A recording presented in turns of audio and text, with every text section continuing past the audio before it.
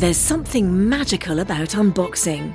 When you unbox BritBox, you uncover a world of British entertainment. Stream the UK's most brilliant series, including new and upcoming seasons of Shetland, Father Brown and Death in Paradise. Plus new originals like Payback, Irving Welsh's Crime and Archie, the story of Hollywood's greatest leading man, Cary Grant.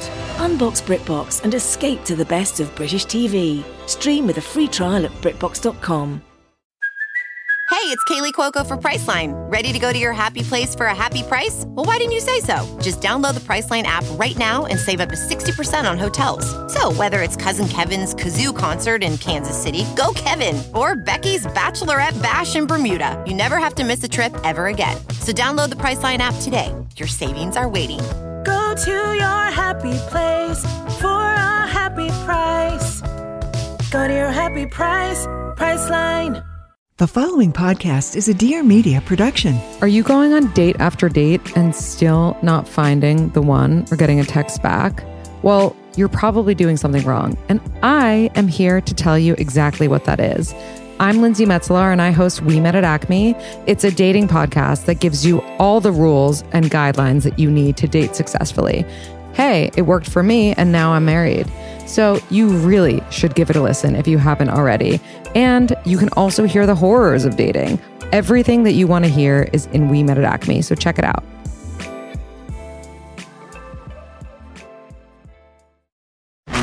This is Amanda Hirsch from the Not Skinny But Not Fat podcast. You might know me from Not Skinny But Not Fat on Instagram, where I spend my time talking about reality TV, celebrities, everything happening in pop culture. I also talk to some of our favorite celebs and reality TV stars. We talk about what's going on. Tune in every Tuesday and just feel like you're talking with your best friends in your living room.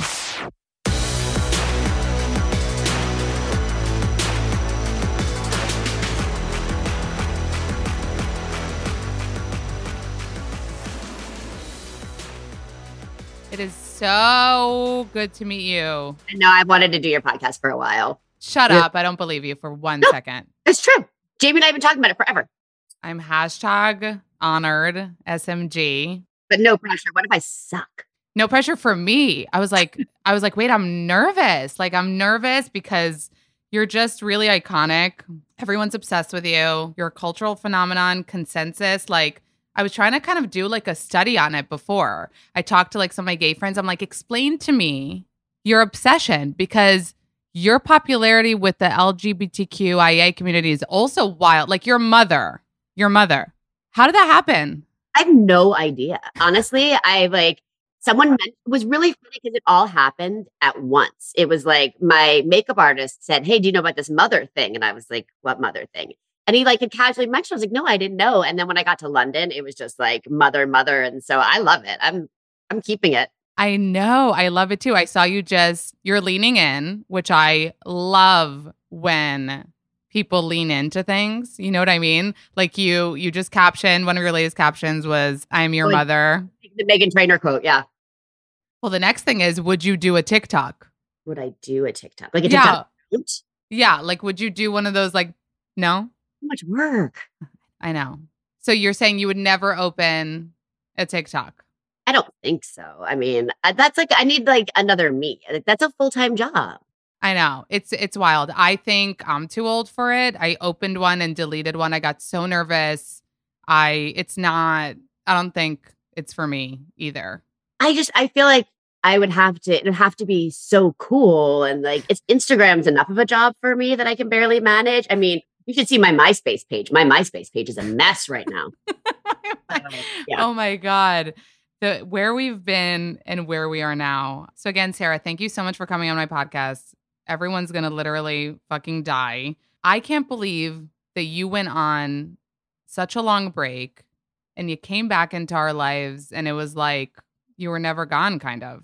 Do you feel that way too? You know, it's interesting because I was nervous. You always, this business is tricky and you can take a break and have nothing to come back to. People have moved on. People don't care. It's new generations. And so I think there was definite anxiety and, I was worried. I'm not going to say that I was totally confident, but the love that I felt coming back it's immense and it's better than I could have anticipated.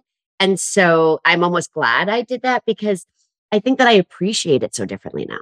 Yeah. It excites me and I'm honored. I'm not scared of it. And I'm so glad there was a place for me to come back to. So I wanted to know, like, with this comeback, is it like a decision that you sit down with your team and you're like, you guys, I'm ready? Or did it happen kind of organically? No, it was very similar to that. It was like, right, I think it was December 2019.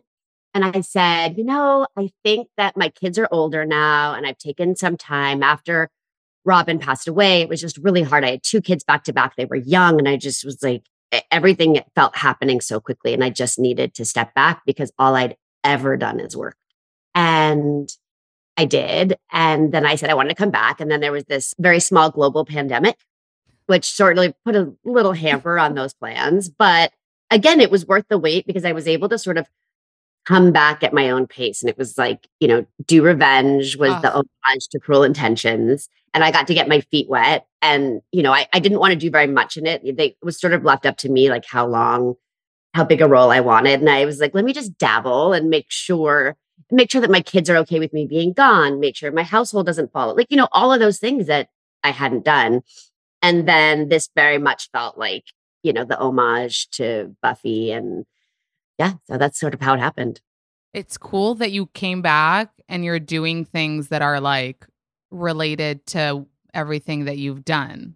That must feel so cool. It's like curated to who you are. I'm curated to my audience and what they want to see. I think that as actors, a lot of times we go one of 2 ways. We want to do the opposite of what we're known for, right?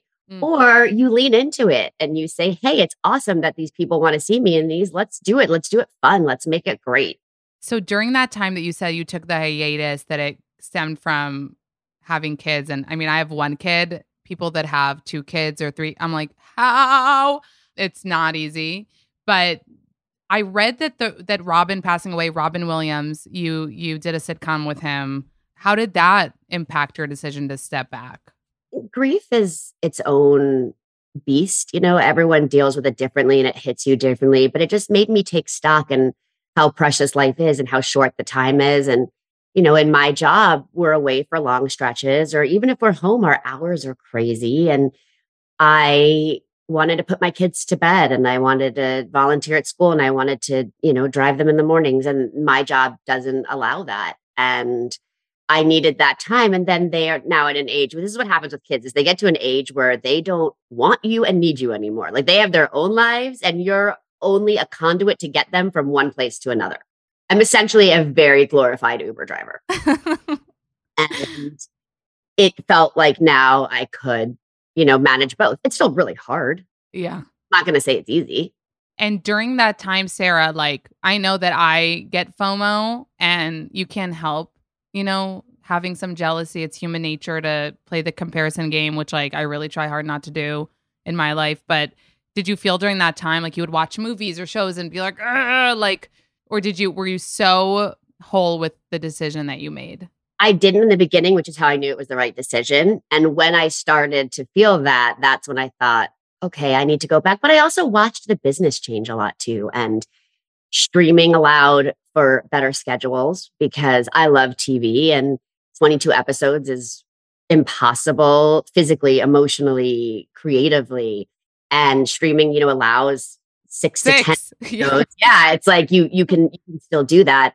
So that was appealing to me. And also just watching the position of women. I grew up in it when it was still really tough to be a young female. And it's great that change happens, but I want to be a part of the change and to change that narrative. And now I'm in that position to do it. And it feels really nice. So I think they were all sort of those were all the indicators that I was ready to come back.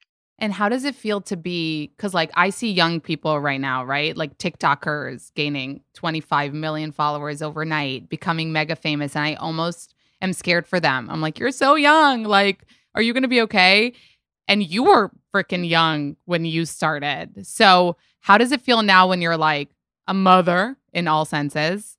And it probably feels so different, like the confidence that you have, who you are. Like, what's that like? I worry about those kids too, because overnight fame is hard. I mean, it's really cool. I'm not going to sit here and tell you like, oh, fame is the worst. There's parts of it that suck, but there's parts of it that are great. And to have that success overnight and to have how you get it is so different now. And I do, and it's also fleeting because the trend, changes and you're not with that trend. It's not the same as like having, a TV show that people love. Like I do worry for some of these kids and how they're going to manage. Some of them, I mean, I think it's always great to have, if you're a creative person, you have to have creative outlets. And I love that there are so many outlets for that. I'm just glad that all this didn't exist in my day and age. I always joke that, when I was that young, Us Weekly was like a monthly movie magazine that you shot the cover of. Like it was not, and now you go from those magazines to blogs to it's a lot of content. And I even watch the young kids on our show and I feel for them because there's this expectation that they're going to be documenting all this content and making these videos. And they're just trying to be the leads of their first big job. And that's a lot of pressure too. Yeah. So what is the pressure on them from like people that are making the show, or they feel the pressure themselves? I think there's an expectation, from digital outlets for all these shows that they're going to do that. But I think it's also, they know that's how their brand gathers, and it's a lot of work. And how did you grew up in New York, right? Yeah. Which is so cool. I'm in New York. You grew up in Riverdale, right? Okay. It works too. Okay. Yes. I went to Beacon in the city. It's like a liberal. Where did you go? Columbia Prep. Okay. And where did you grow up? In the city? In the city. But I grew up in the rent control department. Do you think having a single mom attributed to kind of who you are, like you've always been kind of responsible, you somehow got out of like the child star, trap, right? I was just talking about this with someone today. I wasn't a child star. I was a working actor. And being a working actor in New York is very different than being even a working actor in LA. Because I always say in New York City, what's interesting is that there's so many diverse businesses. Being an actor is like, okay, fine, but there's publishing and fashion and, there's Wall Street. There's like all these other businesses. In LA, it's like a one job town. It's like you could be a dry cleaner, but you're a dry cleaner to the stars, or you're the dentist to the stars. Like it's all very around one business. So I just think it's not everything about entertainment. That's so true. That's another reason why whenever people are like, are you going to move to LA? And I'm like, I like that New York is far. Like people think New York also has that energy, but it has a different energy where you can kind of be in it where you want to be in it, like working, but you can be out of all of the other things that are about it. Do you miss New York? Because I know you do live in California now. I do. The pandemic was really hard. It was the longest I'd ever been without going back home. Because I always say home because home is New York, home is LA. To me, they're both equally home. And so that's been hard. I honestly don't miss living there full time. It's tough, especially with kids, it's tough. And, although LA, this rain has just been, as right before we got on the phone, I was dealing with 3 new leaks in my house because no matter how well built your house might be, LA was not built for these rains. And when I call the contractor, I'm like, look, I know I'm like the 8th phone call you probably had at 6 a.m. this morning. So this isn't an emergency, but just know we're leaking here, So don't you miss like an apartment building? You could call the super, he'll come right up. I mean, there's something about that, right? That part I do miss. The thing I miss the most about New York is that you get more organic time with the people in your life because I mean, this is a dumb story, but I always say it would be like, because after Buffy, Freddie and I moved back to New York for about 10 years. And, it'd be 11 o'clock at night. And I'm like, I want a Snapple. And he'd be like, okay, let's go. And you go together and you walk across the street and you get a Snapple, like whatever it is that you're craving. Here, it's like, you can have that, but then it's like, are we both going to get in the car? Am I even going to bother getting in the car? I'm not, you just don't have that, like, and that the spontaneity of running into people where you're just walking on the street and all of a sudden you see friends and your whole day changes, like those aspects of it I miss. Yeah, it's really nice to just walk out of your house and you have like a Chinese restaurant, a bank, a dry cleaner, like you don't have to get in your car at all. Wait, so were your kids born in LA or in New York? No, they were born here. We kept our apartment till my daughter was like 2. And then we realized that being bi-coastal is not really a thing when you have kids. Like it sounds really cool, but in actuality, it's really not doable. And, LA just afforded an easier a life with the kids. And it just seemed to be, but we live down by the beach. We're not like in Hollywood. It's, it is a little different over here. But I remember the first time I took both kids back to New York by myself, I think my son was like 4 months old. And we had this like perfect day in New York City where it was just like unseasonably warm. And he was in the stroller and we went to Central Park and my daughter like went on all the rides at Victorian Gardens. And then he slept right through it. And I was like, I'm coming back. Like, this is amazing. Like, this is great. The next day, pouring rain. My daughter wanted to hold her umbrella, which was a disaster because like it was going everywhere. My son had never seen the plastic on a stroller and was like freaking out, did not want the plastic on a stroller. Then I was like trying to get on the subway and I realized something that I'd never thought about in my entire life is how do you get down a subway with a stroller? And mind you, I had like an LA big stroller. I didn't know about like umbrella super light strollers. So I was like trying and I was like, okay, this is really hard. You guys, it has been such a fun time for television lately. I mean, I'm glued to my TV. There's been so much good television lately, and it really isn't stopping anytime soon. On March 24th, Up Here is coming to Hulu, okay? It's a musical series rom-com about two characters, Lindsay and Miguel, juggling career and crushes as they try to find love in New York City in 1999. Oh my God. We love the 90s. All my millennials in here are going to love this. You can stream the musical rom-com Up Here on Hulu beginning March 24th, you guys, okay? So beginning March 24th, you can stream the musical rom-com on Hulu. They feature original music and listen, it's from the director of Hamilton, the screenwriter of Tick, Tick, Boom, and the songwriters of the Book of Mormon and WandaVision. So it is a true collaboration of experts in their disciplines. Thomas Kail from Hamilton, Stephen Levinson from Tick, Tick, Boom, Kristen and Bobby Lopez from the Book of Mormon and WandaVision. Mae Whitman is in it. I'm obsessed with her from when she was a baby, One Fine Day to Parenthood. So excited for everybody to watch Up Here. It's going to be on Hulu, okay? So the pre-launch, you can stream the musical rom-com Up Here on Hulu beginning March 24th, you guys, okay? So beginning March 24th, you can stream the musical rom-com Up Here on Hulu on March 24th. I don't think you could say bras without saying Third Love anymore. Like if you haven't heard of Third Love, if you haven't seen your favorite influencer in it, and if you haven't been, so tempted and had, a full cart ready to check out for Noom, then I don't believe you. Okay. So Noom has amazing bras. Okay. When you put on a bra and it's just amazing and you don't want to take it off, that's the 24/7 t-shirt bra. It makes your boobs look fabulous, whether you're wearing a tank top or you're wearing a baggy, oversized t-shirt or you're wearing a blouse or whatever.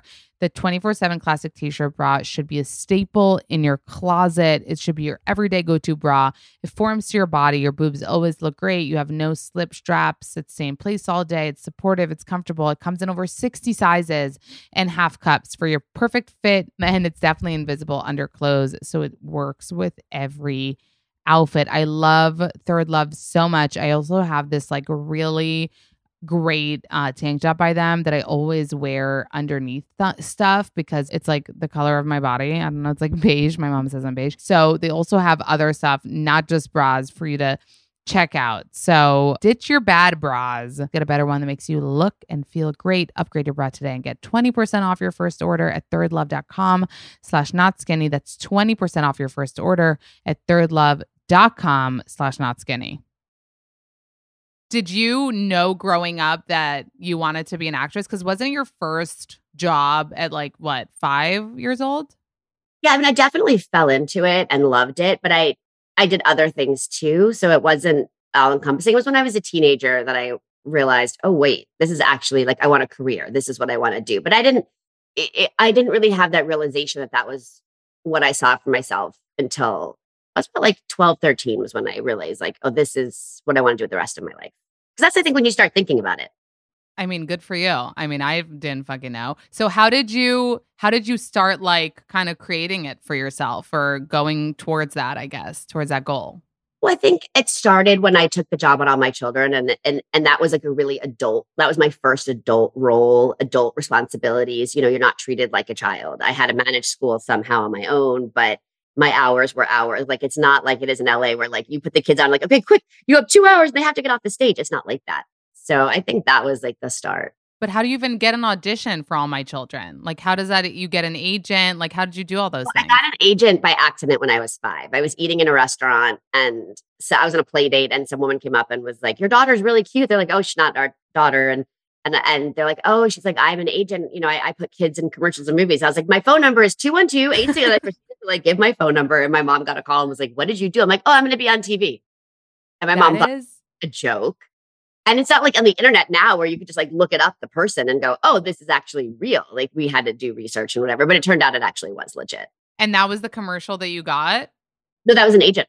Oh, that was the agent that you got. Okay, I got you. Oh my God. That is a crazy story. I feel like those stories don't happen anymore, right? Well, with the kids, for sure not. That would be creepy today to come up to a kid. Well, I think it's different now too, because people know how to get into entertainment. Like there's always everything online. I think it's just easier. So you had the same agent from when you were that young to then when you were a teen auditioning for Buffy? Oh, that's interesting. Actually, no. When I was becoming a teenager and I really realized that it was like, this is what I wanted to do. Then I went out and I sought like an agent that had older people that like did more careers versus just putting a kid on business. And I am still with Joanne Colonna to this day still. She still represents me from when I was 12. Wow, that's amazing. Oh my God, the things you two must have been together. Yep, it's been, I went from being a child to being us becoming friends like as adults. And I mean, now she's my manager, she's not an agent anymore, but still we've been together ever since. And I wanted to talk about Do Revenge because I was unhealthily obsessed with the movie. I thought it was so good. Like you were amazing in it. Maya Hawke is incredible. Cami Mendes, like I fell in love with her in this role. And it was just so good. It had like just perfect pop culture references. And it just like was really reflective of like life right now. It was like a mirror. Tell me how that happened. Like I know the director and the creator came to you and like wanted you to be part of it. Jen Robinson, who has now since become one of my best friends. Like we absolutely were meant to be together. Oh my God. Was a Cruel Intentions fan. And they were joking about like who they could cast in the movie. And she was like, oh, I'd do anything to put Sarah Michelle in this movie. And they're like, well, let's try. And there was no role. And my agents called and I wasn't really totally working yet. And they said, do you know who she is? And I loved her movie. I had seen her show. Like I was like, I'll take a Zoom meeting. And we just like on a Zoom meeting, we totally clicked. And she was like, I will write anything. Like, what do you want to do? And I said, well, I don't want anything like too big. I'd love to like come in, choose some scenery and go home. And she's like, done, done. And we talked about, she loves Cruel Intentions. And we talked about like where Catherine would be now, what would she be doing? And we had in one draft, you got her name at the very end. And the headmaster's last name was the name from the original Les Liaisons stage or the original book. But we took it out because it's a little too on the nose. But we did have it in for a little bit. Oh my God, that would have been cool. I mean, I get why, because it's like, right, like stop throwing it in our face. We get it. We get it. I mean, the thing is, you got it. I think that was the thing is you and it's cooler to be the headmaster. Like I like that she doesn't have a name. That's one of my favorite parts of it. It was such a cool role and everyone was so excited to get that snippet of you in it. So how long did that take to shoot, for example? I was there for a week, I think. A week? That's a long time. See, you guys, it's I didn't hard. Work all of it. But, I think I probably worked 2 or 3 days, but it was, you do costume fittings and then, you have to like meet everyone and like do a little camera test. And then we shot all the office scenes in one day. And then we had all the party stuff another day. Did you love working like on this movie so much? We just had fun. Like Jen and I we could do things that were ridiculous for some takes. Like the costumes were ridiculous. I got to work. I mean, Cami and I had a great time. I adore her. I really got to know Maya afterwards and I'm unhealthily obsessed with Maya Hawke. Like it's not even funny. Like I have a total girl crush on Maya knows. But all of them, Talia Ryder, like that girl's going to be a star. Oh, they were so good. I kind of want to watch it again now that we're talking because I watched it right when it came out. It was so good. I also read that you kind of are talking to Maya Hawke because Charlotte, your daughter, wants to be an actress. Yes, unfortunately, yes. But I just feel very strongly that, and it's hard because I was a child actor, but I didn't have two famous parents. And I think that the expectation that's on that is so different. And the lens that it's looked at through right now, when every other cover is Nepo baby. And this, I just want her to be a fully formed person and have that confidence. And so I let her, but I don't want to keep her from it if that's her passion. So what I do is, like, for Do Revenge, we didn't even have a nanny at the time. And so she came with me for the whole shoot and sat on set and watched and helped out Jen and got to learn. And that's what Maya said her parents did too, is that she was allowed, like, they didn't hide her from it. She just wasn't in front of the camera until she had finished school and then decided that was the path she was taking. Were you scared, like, as she was growing up, that she might want it? Yeah, we've tried to talk her out of it, but she seems pretty bent on it. And then I thought, oh, this is great. I'll take her, for a week of night shoots and we'll see. She'll hate it after that. And it totally backfired. She was totally awake. She thought it was great. She loved seeing the sunrise. I was like, yeah, this did not work for me. And are you really going to keep her from being on screen until she's 18? Yep. I mean, Jeff kept, can I give her one line and do her? And Wolfpack, I was like, nope. Because our costume designer has a daughter who's the same age, and he always puts her in the movies, and the girls are really good friends. And he's like, can I just put them in one scene together? I was like, no. Is she mad at you about that? Like, is she like, Mom, I hate you? Yeah, pretty much. You were so strong. I would so not. When I read that you said that, I was like, damn, she's strict. Like, you really are standing your ground. Like, I love that. Because I know it's what's best for her. And so, yeah, sometimes do you want to give in to make it easier? And you think, like, well, what would one line do? But it sends the wrong message, and let her earn it on her own when she's ready. And I think you feel better about yourself. I mean, I think that Maya has a sense of self-confidence because, yeah, she knows she got in the door because her last name is Hawk. For sure, she knows that. But she has the talent and the knowledge and the experience now to back that up. And I think that comes later. Yeah. And I also think then by the time Charlotte's 18, everyone will totally be over the Nepo baby conversation. One will have. Or I'll just stop working and just put her in for me and all my jobs. No one will ever know. We'll just like. But will you help her? Like, are you trying to kind of plan for the future? Like, what's it kind of will you make the effort to help her? Like, if she still wants to do it at that point? You're the first person to ask me that. Because I'm interested. I mean, I won't. I want her to earn it. I'm certainly not going to be like, okay, you're on your own. You got to figure it all out on your own. I can help her get an agent or do those things. But the truth is she could do that on her own. I'm sure. Yeah. But, I'd rather her earn the jobs than put her in jobs that I'm in. Because I just think it's not fair to her. Yeah. Because it's like you want her to be actually good. And feel good about that she earned that. Yeah. There are a lot of actually like young actors that have spoken about the Nepo baby thing. Some seeing their responses was like, okay, don't get all defensive. But some were what you said about Maya. Like, I get it. I get that this helped, but no one can take away the talent. And it's really fair because, like, if your family are all lawyers and you go to law school and graduate and they put you at your dad's firm, like, that's normal. If you have a family of doctors, like, do medical schools love a family of doctors? And like the last generation went to medical school here, and now maybe they get into the school above someone else because sure, but that's in all businesses. And so I do think it's a little bit unfair to have this conversation solely based on modeling and film and television. I know. It should actually be the last industry it's talked about because, like, it's more vain. Do you get what I mean? Like, you should care more if there's a doctor operating on you that, got it through his dad, not if somebody's like, in a TV show. If you're Cindy Crawford as your mom and you have those genes, by the way, you should be a model. Look at, like, you're perfect. Like, you should be. Yeah. Oh my God. If she decided she was going to be a doctor, we'd all be, oh, what a waste, right? Like, it would be the other conversation. You'd be like, she's so gorgeous. Why does she not want to do that? Yeah. And what about your son, Rocky? How does he feel about the industry?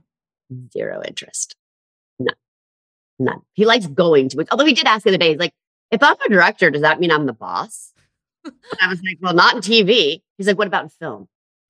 Well, a little more in film. Yeah. He was like, so I think he's only cares about being the boss. Yeah. So he's like, something to consider. But I think be the boss in any job. He'd be like, okay, I'll do that. Listen, we cannot mention the fact that your couple goals, you and your husband, Freddie Prinze Jr., which the amount of times I've posted both of you, it's like a reminder they're still married. That doesn't happen in Hollywood. How much pressure do you feel when you're like one of the only survivors of 20 plus years? I guess I don't really look at it that way. Look, marriage is hard and it takes work and you have to work at it to make it successful. And we live in a very disposable society, right? Things break, you just throw it out now, you get a new one, people don't want to work. But I think that I have my friendships also that long too. Like that's just the kind of person that I am. It's why my manager's been my manager since I was, 13, when I'm fiercely loyal and he's my biggest supporter. I'm not going to say it's easy and roses every day, right? Because everyone knows that's not reality. But I mean, we're lucky. How did he feel about you going back to work? He's like, girl, get out of the house. He was really supportive and it's been such a positive experience. Like not all of my experiences have been this positive. I've gone from one positive experience to another really positive experience. And so I think it's funny because he hasn't really been working and he's been starting to say, I'm like watching how much fun you're having. And when jobs are like that and you can have that experience, he's like, I'm starting to think maybe I want to go back too. He was like, you set that goal high. Well, he has recently been in like a Christmas movie, right? Yeah. So he kind of is making his own comeback. Starting to dip his feet into. Okay, you guys, this podcast is sponsored by Macy's, #obsessed, #childhood, #New York City. Like just the heart of New York City is Macy's. If you haven't been to the Herald Square location, you haven't felt what it's like to be really in New York. I mean, the windows, the lights. Anyway, Macy's just makes me feel like home. It reminds me of the first time my mom agreed to buy me, a Britney Spears perfume or Nike shoes or whatever it was that I wanted. It was like, okay, let's go to the department store, Macy's, and let's get it. So I want us all to remember that. And, we got so used to online shopping at all these different stores that nobody's ever heard of. Let's bring it back to Macy's, and everyone's a VIP. Okay, so Macy's VIP sale has just arrived in time for you to refresh your wardrobe for spring, you guys. It's warming up outside, even in cold, gloomy New York. So from March 24th to April 2nd, you can get an extra 30% off regular sale and clearance items plus 15% off beauty. So that's an extra 30% off plus 15% off beauty. And that includes sale and clearance. So that's 30% off pretty much everything from clothing, shoes, handbags, home decor, appliances, everything. So check out Macy's.com. Some exclusions apply. So see Macy's.com for details. Okay, so we all made New Year's resolutions to eat healthier and be better, but striving for perfection is exhausting, and living a healthy lifestyle isn't as easy as Gwyneth Paltrow makes it seem, okay? And sometimes you need some help. So Noom uses psychology to help you make intentional choices that are aligned with your goals and your values. They have a psychology-based approach that empowers you to build more sustainable habits and behaviors, and you get daily lessons that are personalized to you and your goals. They totally understand that every journey is different. And they really take cognitive behavioral therapy into the mix to help you understand your lifestyle choices and be able to make those changes. So whatever your health goals are, Noom has a flexible program that focuses on progress instead of perfection. You can choose your level of support. It could either be a 5-minute daily check-in. It could be personal coaching. Progress is rarely a straight line, and off days are totally okay. Noom will be there to have your back and help you get back on track. So 95% of customers actually say Noom is a good long-term solution. Find purpose in the progress with motivation and support from Noom's psychology-based approach. Sign up for your trial today at Noom.com/notskinny. That's Noom, Noom.com/notskinny to sign up for your trial today. Check out Noom's first book, The New Mindset, a deep dive into the psychology of behavior change. Available by now wherever books are sold. Well, you know what I've been thinking lately is like, I'm loving to see in Hollywood, and I know you're besties with Brendan Fraser, and you just went to support him at the Vanity Fair after party. How was that, by the way? You looked amazing.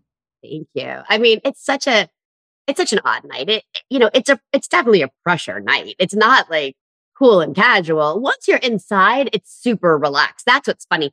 But I see all these things like people like want to know like about all the appetizers that like there's no food. There's In-N-Out burgers. There's never food. Yeah. There's a pizza bar and the In-N-Out burger was good. Let me tell you. Nothing's better than being in a gown and eating. I mean, the only thing that would have been better would have been if it was a Shake Shack burger. Oh, you like Shake Shack more than In-N-Out? That is controversial. I like Shake Shack better. Okay. Damn. Like, do you know the Red Vines Twizzlers thing? No. So that you can tell what coast people are from based on what you're a Twizzler person, right? I like Twizzlers, yeah. Because you're from the East Coast. We like Twizzlers. Red Vines are California. Red Vines taste like wax to me. People out here think I'm crazy because they only like Red Vines. And they're like, and you can't even use a Twizzler as a straw. But try that out. You can literally tell where someone's from based on which candy they choose. Or if you know where they're from, just like I did, I can tell you which. Well, first of all, I have to try Red Vine because maybe just to see if I match. Call me afterwards. You'll be like, mm-mm. I'll throw up. So obviously, I mean, that night probably seems so pressureful. Somebody just told me that like you get arrival times, right? So when did you have to be there? 10. I had a good one. You had a good one. I heard of people that got there at like midnight. Yeah, no. I had a good one. I had like the last arrival time before people start coming from the ceremony. Cause there's like those time slots are all the people that come from the ceremony.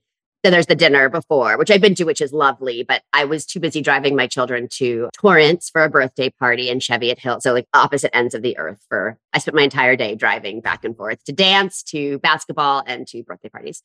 Wait, so I have to ask though, you don't have help? Not on the weekends.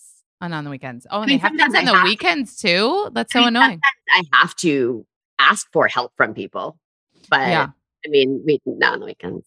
Yeah, I mean, it's wild, especially in California. You have to drive so much. Okay, so tell us, you go inside. Did you go by, Freddie didn't come with you, right? I went with a friend.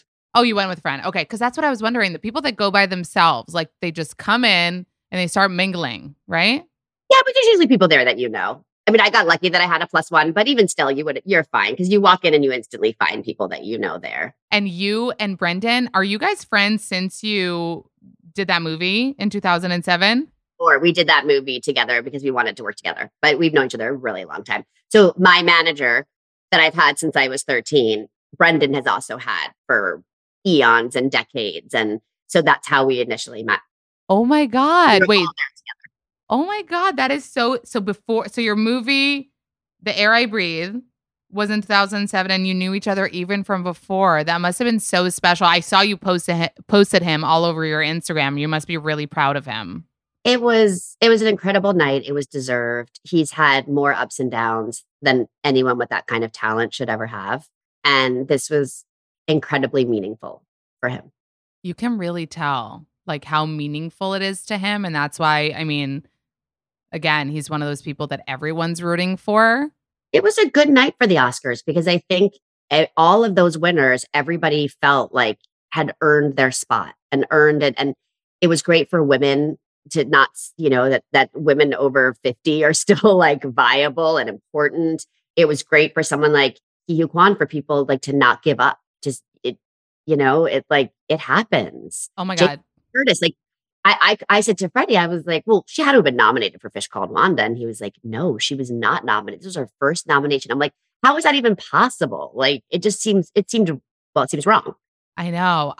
That's what I wanted to ask you about before, because like Pedro Pascal, did you see that bit of him where they were like, Sarah Michelle Gellar knows like who you are, remembers you, and he freaked out? It was so sweet. That was such a weird moment because I didn't know when I posted that, I didn't know Mandalorian was premiering that night. It was just random.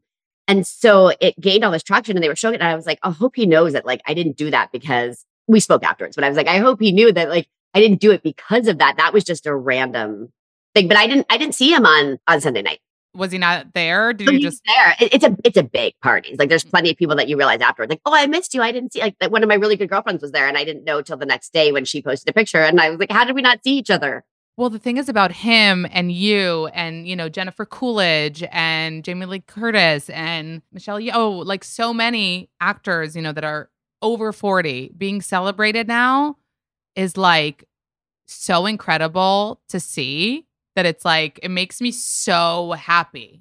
And sometimes I do want to ask the question, like, because I know I would be a bitch in this way. I'd be like, about time, like, but I feel like everyone's still so appreciative and they don't have that ounce of ego of like, yeah, I've been around. Thank you for waking up. They're just appreciative that finally they're getting the recognition they deserve. Oh, that's interesting. I mean, I think, look, it's a hard business. It's a business predicated on looks.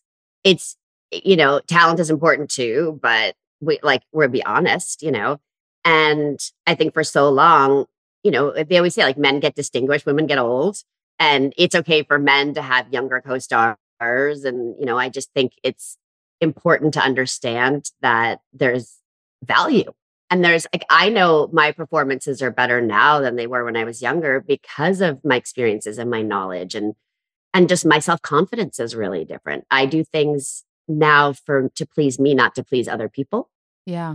And it changes your performance and your outlook and, Yeah. but No, it's very true. I love watching these wins, like for Jennifer Coolidge as well. Seeing she's her awesome. I success. did see Jennifer on Sunday night. We had a good catch up. She's just, again, and it seems to be really happening to the really nice people too, which is important. The people that are appreciative. And I think maybe that's why you're not seeing the like bitch wake up because those people are probably canceling or just don't want to deal with. Right. It's happening to the people and also the people that, persevered and didn't give up and really wanted this so bad that they were like, I'm going to keep doing it, even if, I'm not getting the huge wins. People that in this business that you can't ever give up if it's your passion because it can happen anytime, anywhere. And you just don't know how it's amazing because you just never know what starts something. Exactly. So you have to do it because you love it and not because, you'll get more followers or accolades. I want to talk about Wolfpack, which is kind of like a Buffy revival. So I read, not revival. It has homage. So you first got the script and you were like, no werewolves for me. So they sent me the script and I was like, guys, I don't do wolves. Like, no, thank you. And they're like, fine, we get it. It's a really good script and you should just read it because Jeff is a really talented writer and you guys have a similar sensibility. And I was like, okay, fine. Like, totally, I'll take a meeting with him. So I read the script and it was really good, but I still had no intention of doing it. And we started talking on the Zoom. And one of the things that among many that I loved about Buffy was the monsters were the metaphors for the horrors of adolescence, right? We were telling a bigger story, but we were using monsters. And sometimes supernatural really does allow you to tell the most human stories. And what Jeff was doing was sort of that modern take, discussing anxiety, isolation. Like, I don't think if this script had come to me before COVID, I might not have been even as connected to it, but understanding how important having your pack is for everybody at any age, right? That's how we are allowed to be our most authentic self, or like feel confident to take the risks, do, the things we never thought we would do. And the fire backdrop was crazy because it's based on the 405 fire. That's what they call it. And we were evacuated in that fire. We got the 3 a.m. knock on our door. You have an hour to get out. Didn't know if we'd have a house to come home to. Thankfully, we did. A dirty house, a house. And I loved sort of the idea of what this is doing to the animal kingdom and, a sort of a cautionary tale of environment and what happens when you disturb a predator. It's pretty, it has a deeper meaning and it's just also really scary and really fun. So did they know that what they wanted your role to be, the arson investigator from the beginning? Yeah, that definitely was like, Jeff tells the story that they were like, well, who would be your dream for it? And he said, Sarah Michelle Gellar. And they said, well, let's try. And he was like, why would we even waste time? He's like, because you don't ever know. And I guess on that one, they were right. And it allowed I got to, do it all. I got to get the fun lines, do the fight scenes, but also not have to be in every single scene and carry all of it. It was like the perfect job. And what was it like working with these? We talked a little about this before, like these young actors. Do you feel like protective over them because you were that girl? Very much so. And the boys too. I mean, I feel extremely protective of them. We got very, very lucky because these are 5, and I say 5 now because it's 4 in the beginning and then there's a 5th. These are really good kids. And these are kids that have worked hard to get where they are, and they're appreciative. And, and if they get too big for their britches by season 3, I'll remind them. I'll put them back in their place. But right now they're great. And people always say, like, it must have been so great. You and Rodrigo had so much to teach them. And the funny thing is, like, I had a lot to learn from them.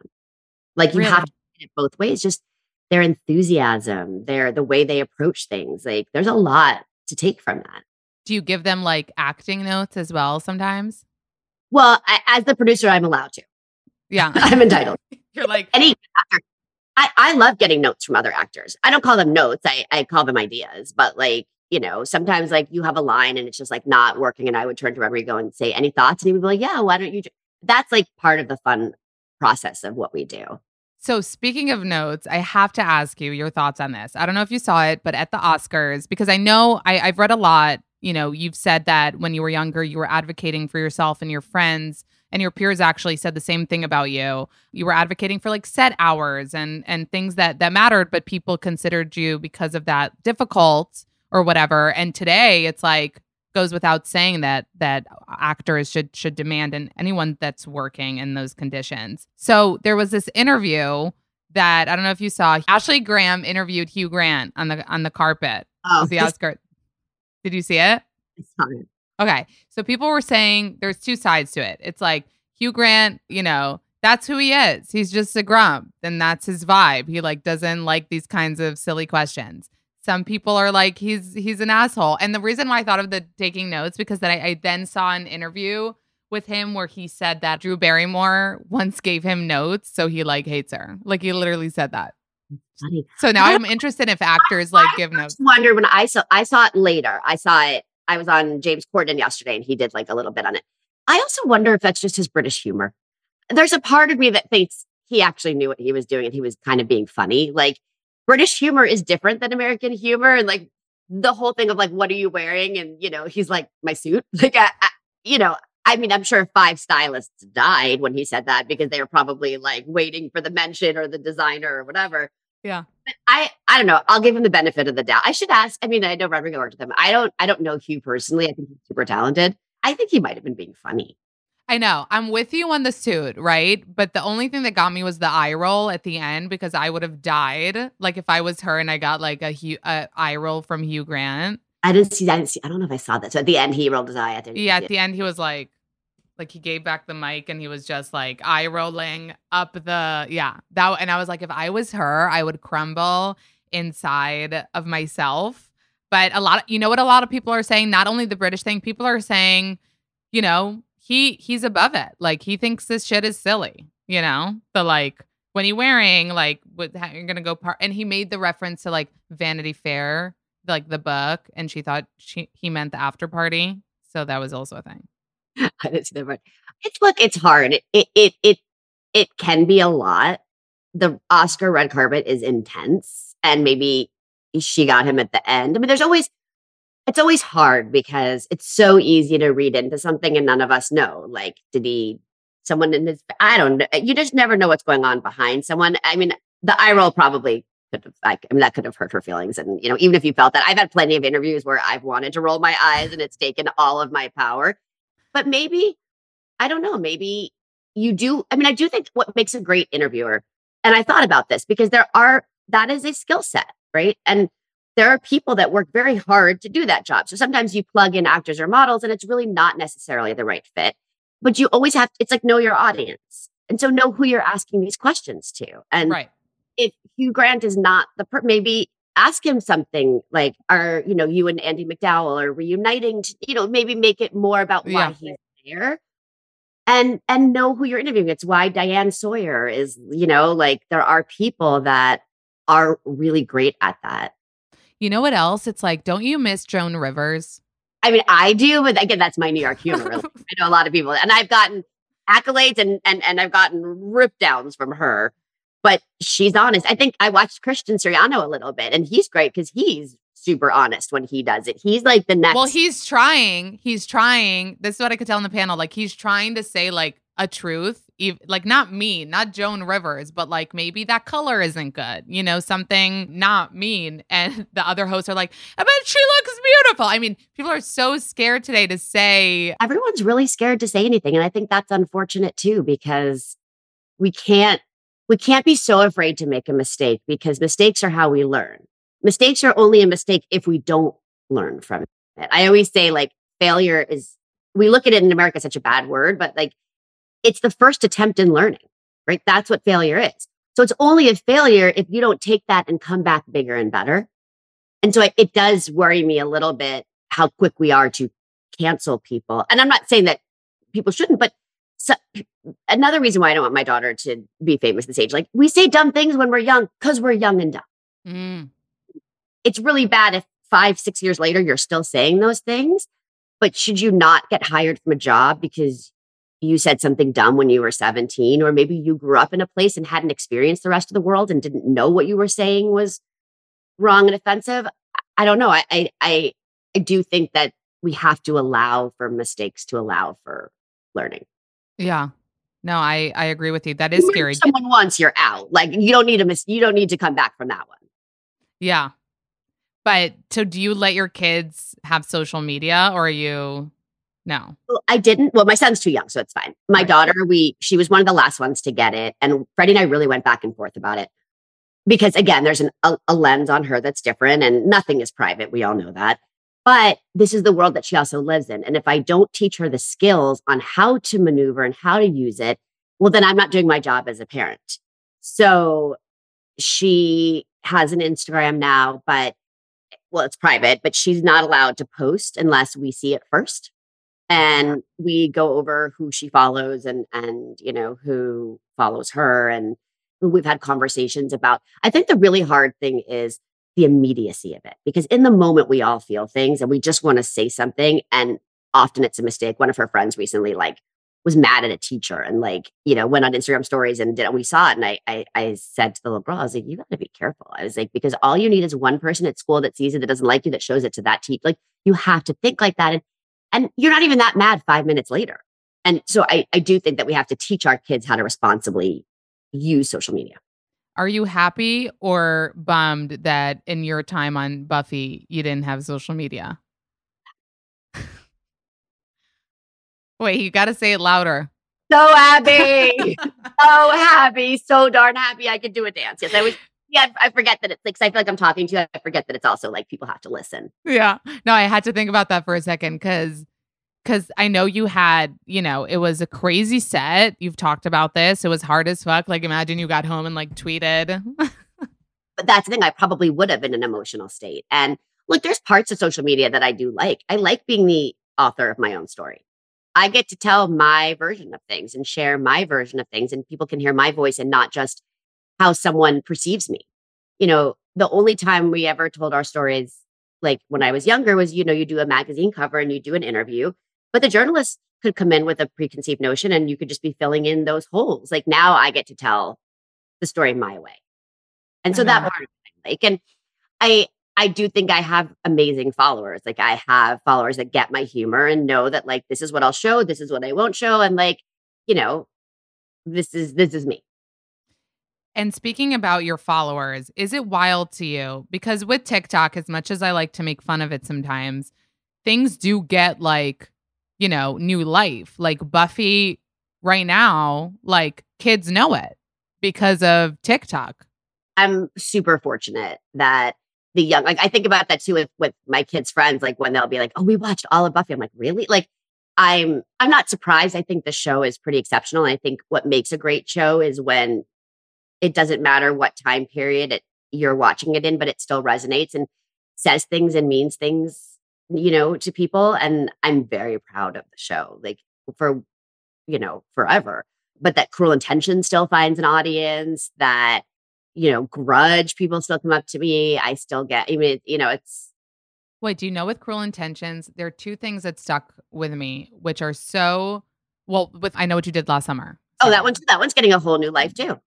And it's so crazy because obviously the killer should be the most important part of it for me. But what I'm still traumatized by is when your hair gets cut in the middle of the night. Like I often think about that scene. Oh yeah, that because for a female with long hair, that is like the most traumatizing thing that could possibly happen, and like all uneven like that, and on her big day, it's terrifying. I hadn't seen the movie in a long time, and probably not since it came out. Like I really haven't, because my kids were younger, like they're not going to watch it.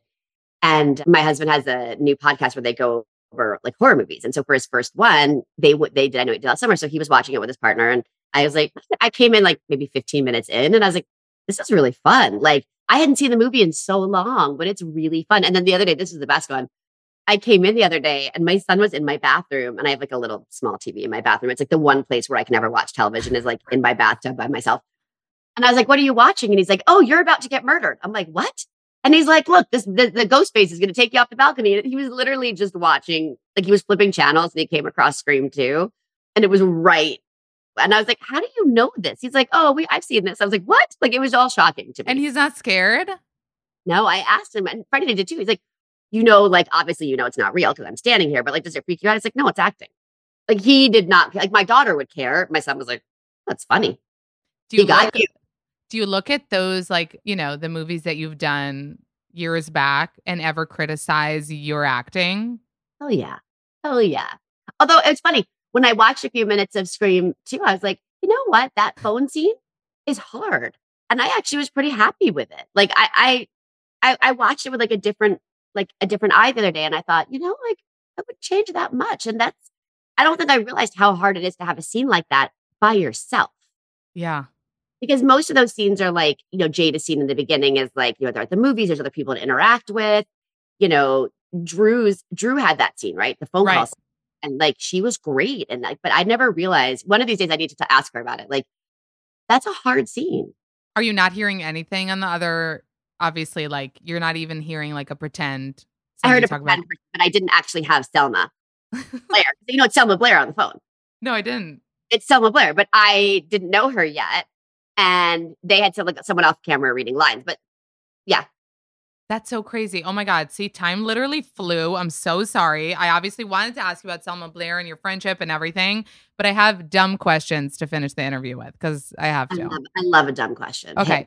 First of all, I have to be honest and blonde for a moment and say that because my whole life it was like Freddie Prinze Jr., I never thought about like what his last name is. Do you get what I mean? It was like one name. It was like a Madonna to me. Yeah, like, yeah. It's not, yeah. Actually, so my name is actually Sarah Prinze. Like my driver is Sarah Prinze. So when I was thinking about this interview, I was like, wait. First of all, I was interested to know if you changed your last name legally. So now we know. I did. I like it's such a better name. And oh my God, it is. I mean, both names are great, but Prince is such a hot last name. Such a great last name. And Sarah Prinze works. And also then it doesn't automatically trigger that it's me anyway. So it's like I get the best of both. Wait, and you didn't keep the Michelle in for the driver's license name? On my driver's license, it's Sarah Michelle Prinze. But like, it's funny sometimes like on an airplane ticket, it'll come up Sarah. Or like if I have to like go somewhere like a drive on and like they won't have Sarah Prinze. And it's like a whole thing. I don't have ID that says I'm Sarah Michelle Gellar. It can be a thing, but yes. Oh my God. Cause then I was like, your kids are Prince and Prince with a Z. I mean, what a fucking cool last name. Right? It's good. Yeah. Okay, SMG. I could talk to you forever. You're amazing. I'm seriously honored that you came on my podcast. Everybody go watch Wolfpack. It's on Paramount Plus. There are 8 episodes out now. How many more episodes will there be in the season? That is it. That's it. That's a wrap. And do you know if there's season 2? I mean, we have not had an official word yet, but I'm going to go with I'm assuming yes. I mean, obviously there's a whole strike issue going on, but yeah. Oh, good. I love an optimistic queen over here. Everyone's always like holding crystals and like, we don't know until we know. You don't know until you know, but I think the show's really good and fun and the fans have really reacted so positively. And especially I think with the finale, it's going to be like, people are going to be really into it. So, and then it's nice because there's discovery afterwards, right? Like maybe you didn't watch it when it was coming out once a week. It's like now, then there's like the binge part. So like you get almost like 2 viewerships. Yes, I love that. I love waiting with the show a little bit so I don't have to wait that long for the next season and really die. Well, thank you again, SMG. Of course. It's been an absolute pleasure. Thank you guys so much for listening to this episode of Not Skinny But Not Fat. Follow me on Instagram at Not Skinny But Not Fat. Subscribe to the podcast so you don't miss any episodes. Rate the podcast that you love so much on Apple Podcasts and write a little review. If you tell me you did, I'll give you a big virtual smoocheroo. Thank you guys so much for listening, and I'll see you next Tuesday.